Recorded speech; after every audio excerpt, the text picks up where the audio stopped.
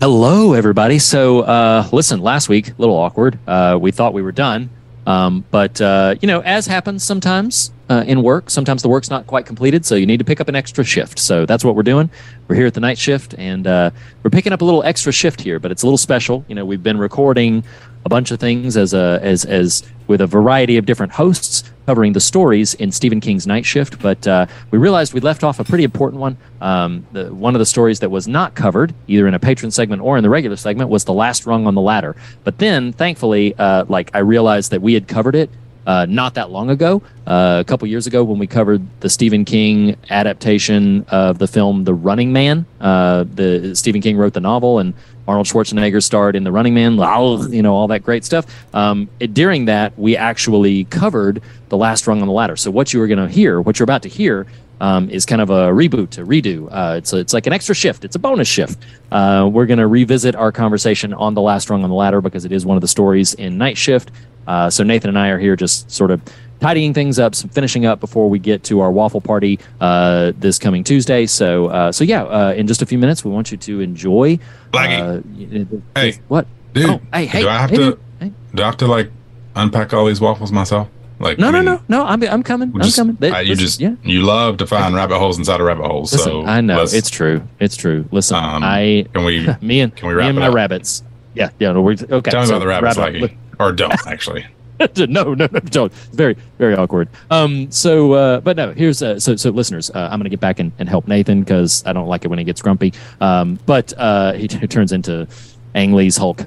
So we're gonna.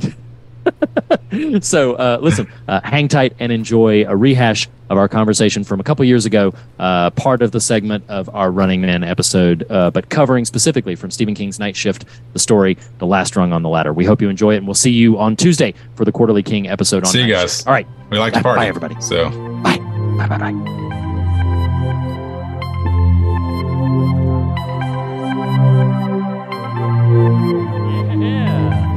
Buddy. All right, hey man. So I'm very pull us out of this deep well. Let's go somewhere real shallow. Pull us back up into the. Let's run. Let's run like the Running Man towards the shore. Okay, so we are in the throes of a unique season for us. A series of episodes around the holidays. We usually try to do something. The last few years, we've done something sort of holiday themed, holiday horror themed. And so this year, because this was the year of Stephen King material, #19, we brought in a concept he made with an early novella collection of his called Different Seasons. We're doing #Different Seasons, tagging in on some non-horror Stephen King material. And with each installment, last week we did a conversation about Stand By Me, which was based on his novella The Body. This week, we are going to be tackling what was originally a singularly released novel and later collected in a group of novels called The Running Man. And we'll get into those details later because we are also tagging in on some shorter works along the way. And I wanted to tag in specifically, again, non-horror shorter works. And so I wanted to look at this story from Night Shift called The Last Rung on the Ladder. Now, you had never read... Have you read the Night Shift collection at all? Or have you encountered pieces from it before that you're aware of? If I've encountered pieces from it, I'm not aware of it. I did. At this point, I'm versed enough in the catalog of King that I know the title and knew it was a short story collection, but I've not read any of it. I did want to, before we climb up the ladder here, read. Read. I want to tell you, I want to encourage listeners, if you're ever talking to someone about the fear of God and you're trying to articulate just what it is, Stand By Me might be the new go-to for, even though it's not horror themed, the King connection is there though. Sure. Re-listening to that this week, I was struck by how serious it is in one block of 30 minutes and then how utterly asinine it gets by the end of it. I'm just like, this is why I do this. This is why I'm friends with you. This is why we do this thing, is because, we span the whole spectrum, brother. And it's true. Happy to be a part of it.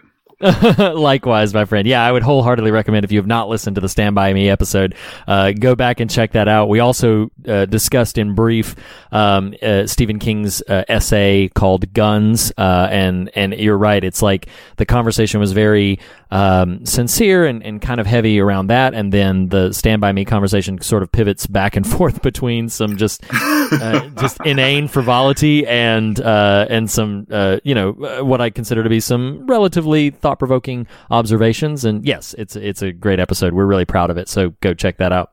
So, I want to talk a little bit about just literally like maybe a minute and a half about like Night Shift as a collection. Sure. Because Night Shift was his first collection of short stories. Stephen King had launched his writing career by selling different short stories. A lot of them were a lot of the ones collected in Night Shift were sold to the magazine Cavalier. He had sold some to like Cosmo and even a couple to Penthouse and some of the more adult themed magazines. But Night Shift collects a lot of them, and Night Shift has had a lot of adaptations. So there's a lot of stories in there that have been adapted to material, either in short form or long form. It contains the original story for Graveyard Shift, which was a film, The Mangler, which was a film. Sometimes they come back. It contains the original story for The Lawnmower Man, and though that was adapted into a film, it is really not the same story at all. It contains the original Children of the Corn. And then there are several other, again, smaller works. It contains the story Trucks that Stephen King later directed himself as Maximum Overdrive. So there's a lot of like that's a much more energetic title than Trucks. Trucks is so it's like, oh, hey guys, I got this short story. I want to submit it to all the lad mags or whatever. What's it called? It's, it's like Trucks. Dudes like trucks. It's like, well, okay, well, Trucks. What is it about? Really? Okay, what do you want me to call it? Like Supreme Hyperspace or something? Like not Supreme Hyperspace. Trucks. Something it's gotta like be that. Trucks. How Steve, that's not going to sell. That's not going to sell. Like, you can't just make a movie and throw the word trucks on it and expect people to come. Like, well, okay. Well, Pixar proved us wrong with cars. And there were more of those. There was cars too. Anyway, okay, right. All right. Pulling us back. Mostly the stories in Night Shift are horror themed, as is most of King's work. But there are a couple stories in it, one of which is the one we're about to discuss right now, that are not horror in the traditional sense. I mean, they may have some somewhat horrific elements, but not horror in the traditional sense. And so Last Rung on the Ladder, pivoting back to you, what did you think about this story? Like, just in general? Well, I will answer that with a slight story. So you have recognized that the best way to get me to consume some of these prose works these days is via audio, and just I'm in the car so much, and I am appreciative you happen to have the audio of this and the short we're covering next week. And the one we're covering next week is what I listened to first and was deeply kind of moved by it. Yeah. And I was like, wow, we should really make room for that conversation. And not having listened to Last Rung on the Ladder, and then I go and listen to it, I was like, whoa. Although what's interesting, and Last Rung on the Ladder would serve this well too. One, I think I just really enjoyed, I've made this reference before, how I don't love the short story format in consumption. I actually like short stories and especially enjoy King's short stories, but there's something weird. It's a Nathanism where if I've got, like an Everything's Eventual, or, that's got let's say 8 to a dozen or however many are in it, there's this weird psychology attached to, well, I'm reading the book and I want to finish the book. And so I don't give as much sort of emotional space to the individual stories that are in it. Occasionally that's not the case, but more or less that's kind of what can happen. And so it was really lovely to listen to these in a vacuum, like in total isolation of themselves. And it was kind of neat to think, we referenced this last week with Stand By Me, that, if you just played either of these for somebody and said, hey, just listen to this. This is a little short story, and gave no association for it, no one would come away and being like, oh my God, Stephen King, what a horror guy. Right. You know what I mean? Like these are not, absolutely. If anything, this one's got a little bit of a dramatic and or tragic aspect to it that you might say has a macabre sort of flavor, but I don't really think so. I hear. If anything, both of them are very rich, just slice of life human dramas. And I don't know, I was very, in fact, I don't know if you want to dive into the content of Last Rung on the Ladder. Do you want Yes, please. Okay. Yes. Go ahead. Yeah. So Last Rung on the Ladder, short story, the primary, it's framed as a lot of King's work is. It's framed by an adult sort of recounting a story. Yes. And in this case, it's an older gentleman, I would imagine 30s-ish, something or like that. And he's telling this story of he and his sister's experience in the barn in which they grew up. And there was this massive ladder that extended 3 stories, and they would climb up it and jump off into a giant bale of hay, effectively. And so he tells us, I'm going to pause you real quick there. One important aspect for later in the story. And by the way, we are going to have a conversation about this, so we're going to spoil it. So either check the timestamp to skip it, or be aware that we're going to spoil it, because I don't want to hinder the conversation. So they climb up that ladder, but then they had to crawl a few feet across a beam in order to get to a different spot. That's just important for later. You might have been getting there, so I apologize if you were. No, that's fine. But yeah. So they climb this massive ladder and have to scooch a bit away to get over the hay bale, and so right. And one thing slightly failed to mention here too is the adult mentions having this letter from her. So as an adult, he has this letter, and then he tells the story of them as kids. And so they climb up once, they climb up twice. On the third go round, I believe, and you're getting the impression it's explicit that the male character, the brother, is noticing the ricketiness of the ladder as he ascends it.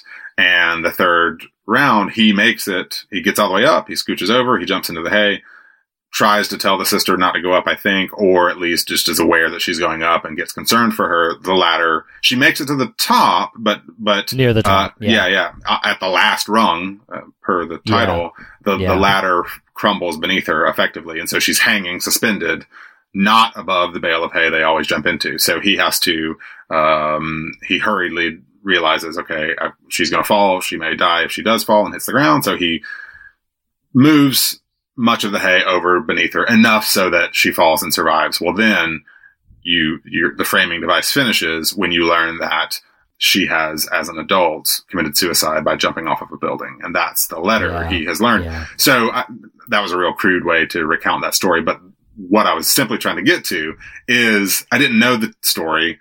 I know enough King to know there might be a dent of, kind of emotionality to it somewhere, but have no idea. And as a little boy, he's recounting the power of the image of seeing his sister leap like a swan off that upper banister thing. And so that image is really lovely and powerful. And I think even the text, he says something like, was ever a thing as perfect as this type of idea. Mm. And so I'm just sitting there listening in the car pickup line, I'm sitting there listening to the story, just kind of, I've got 20 minutes here to kill. That was very intentional.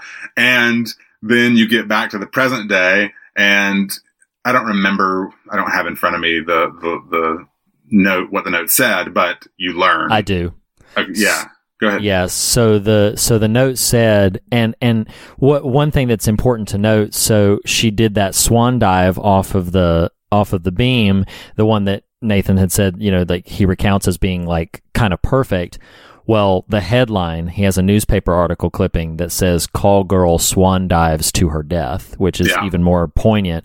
But the letter that she sent him, and it's important to note that she had sent him at least 2, but multiple, but 2 that we're aware of, previous letters, letting him know about her life and asking him to come see her.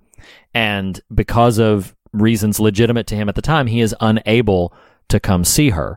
So the final letter simply says, "I've been thinking about it a lot lately, and what I've decided is that it would have been better for me if that last rung had broken before you could put the hay down." And that's all the letter says. And so he recounts that if he had seen this letter, he would have immediately known what mental state she was in and would have dropped everything to go and be with her. But and forgive me, I can't remember if you said this or not, but he had neglected to tell her or to keep her updated on his changing addresses. No, I didn't mention that. Yeah. And because he had neglected to tell her this, the letter she sent got forwarded like 2 or 3 times. And one line in it that I didn't write down, but he said like the scratching out of the addresses felt like accusations. And so like it got to him like 2 weeks after it would have gotten to him, and he recounts that it would have the last line, or her observation that it would have been better if she had died, basically, if the last rung had broken before he could put the hay down and she had died then, that would have been enough to send him running, but it took so long to get to him, it was too late. And so he did not receive the letter until she had already made her decision. This is not the same, but Last Rung on the Ladder doesn't do quite the heavy lifting that another short story I'm about to reference does, but but Last Rung on the Ladder is a similar of where I'm going with this, of King's mastery of this form, which is to say his capacity to truncate a lot of character work in a very short space. Oh, yes. And do you remember, what book is it with the short where the 2 women neighbors, they're kind of on the poor side, have the van full of kids that are going to some amusement park and end up, do you know where I'm going with this? They end up killing themselves. I don't. This is not pinging for me. Is it a King one? Oh yeah. It's not pinging for me. Well, there's a short story he has where these 2 trailer park neighbor type women and all their kids somehow scrape together or something enough money to take them all to, like, I envision like a Carowinds or Six Flags or something, not on a Disney scale. Sure. And I remember reading this, and what happens is basically the text of the material is their ride, their drive. Well, where the story begins is them driving and recounting the energy and enthusiasm around this. And where the story ends is they have this mutual agreement and drive off the road, killing all of them. Well, which is awful. It is awful. But I was so impressed from a technical level. I was like, I don't care about these people at the outset. I don't like them. They're not likable people. By the midpoint, you're like, okay, wow. By the end of it, you're like, oh my God, I cannot believe not just that you subjected me to this story, but his ability to take, in that case, 20, 30 pages and be like, no, I actually totally understand why these characters have now done this terrible thing. Right. And that's what he's incredibly impressive at. Anyway, so with Last Rung on the Ladder, where I'm simply trying to make the connection here is her sentence to him of, you shouldn't have done that. Like, so much life and relationship of these 2 characters is loaded into that one sentence. Like, and the fun of it as a reader is your imagination gets to do that work. And it's kind of, it's sad and it's tragic, but you get to kind of like just imagine you're told more than you're given, if that makes any sense. Oh, absolutely. And I'll see your compliment and raise you a little bit. Like, he does it for me in this story. He does volumes with about 5 different sentences, and I don't have them memorized, and I didn't have them written down, but I think you'll remember where I'm going with this. He talks about the difference between our main character in Last Rung on the Ladder's name is Larry, and then his sister's name is Kitty, and so the difference between Larry's leap into the hay and Kitty's leap into the hay is expressed in like 4 or 5 sentences towards the end, where he talks about how he was always unsure, like always a little scared that the hay wouldn't break his fall, or that somehow he would miss the hay, that the hay wouldn't be there. And he describes Kitty a couple of times as like she always knew the hay would be there. And so, because one of the revelations that comes in the story is that she was hanging on to the ladder, but she could not see because she was holding on and looking up, she could not see that her brother was putting hay down below her to break her fall. So she didn't know what he was doing. All she heard was him telling her to hang on, and then her tell him to let go. And so she is in awe of him. Like, she breaks her ankle, but when he goes in to check on her after she's woken up from this, she's like lovingly in awe of him, and she's like, "You put down hay to break my fall." He's like, "You didn't know I was doing that?" And she I says, did write no. the line down. Oh, what does she say? Yeah. She says, "I knew you must have been doing something to fix it. You're my big brother. I knew you'd take care of me." Oh my gosh, which is devastating to him. Right. And devastating to us as the readers of the piece. And you talk about this great capacity King has for expressing a lifetime of character history and understanding in a few sentences. It comes down in this story to Larry's the guy who always leaps, never quite sure if the hay will catch him, and she was the one that always knew the hay would be there, but because of the turn her life takes, and there's a couple of things that are specific in there, like she gets into a couple of bad and it's implied abusive relationships, and a couple of those things just sort of beat her down. Like, life just beats her down, and all of her optimism and all of her hope just all sort of dwindles and shaves away. And then I believe the last line of the piece, which again I didn't write down, but I believe the last line of the piece is something akin to Larry saying she was the one who always knew the hay would be there.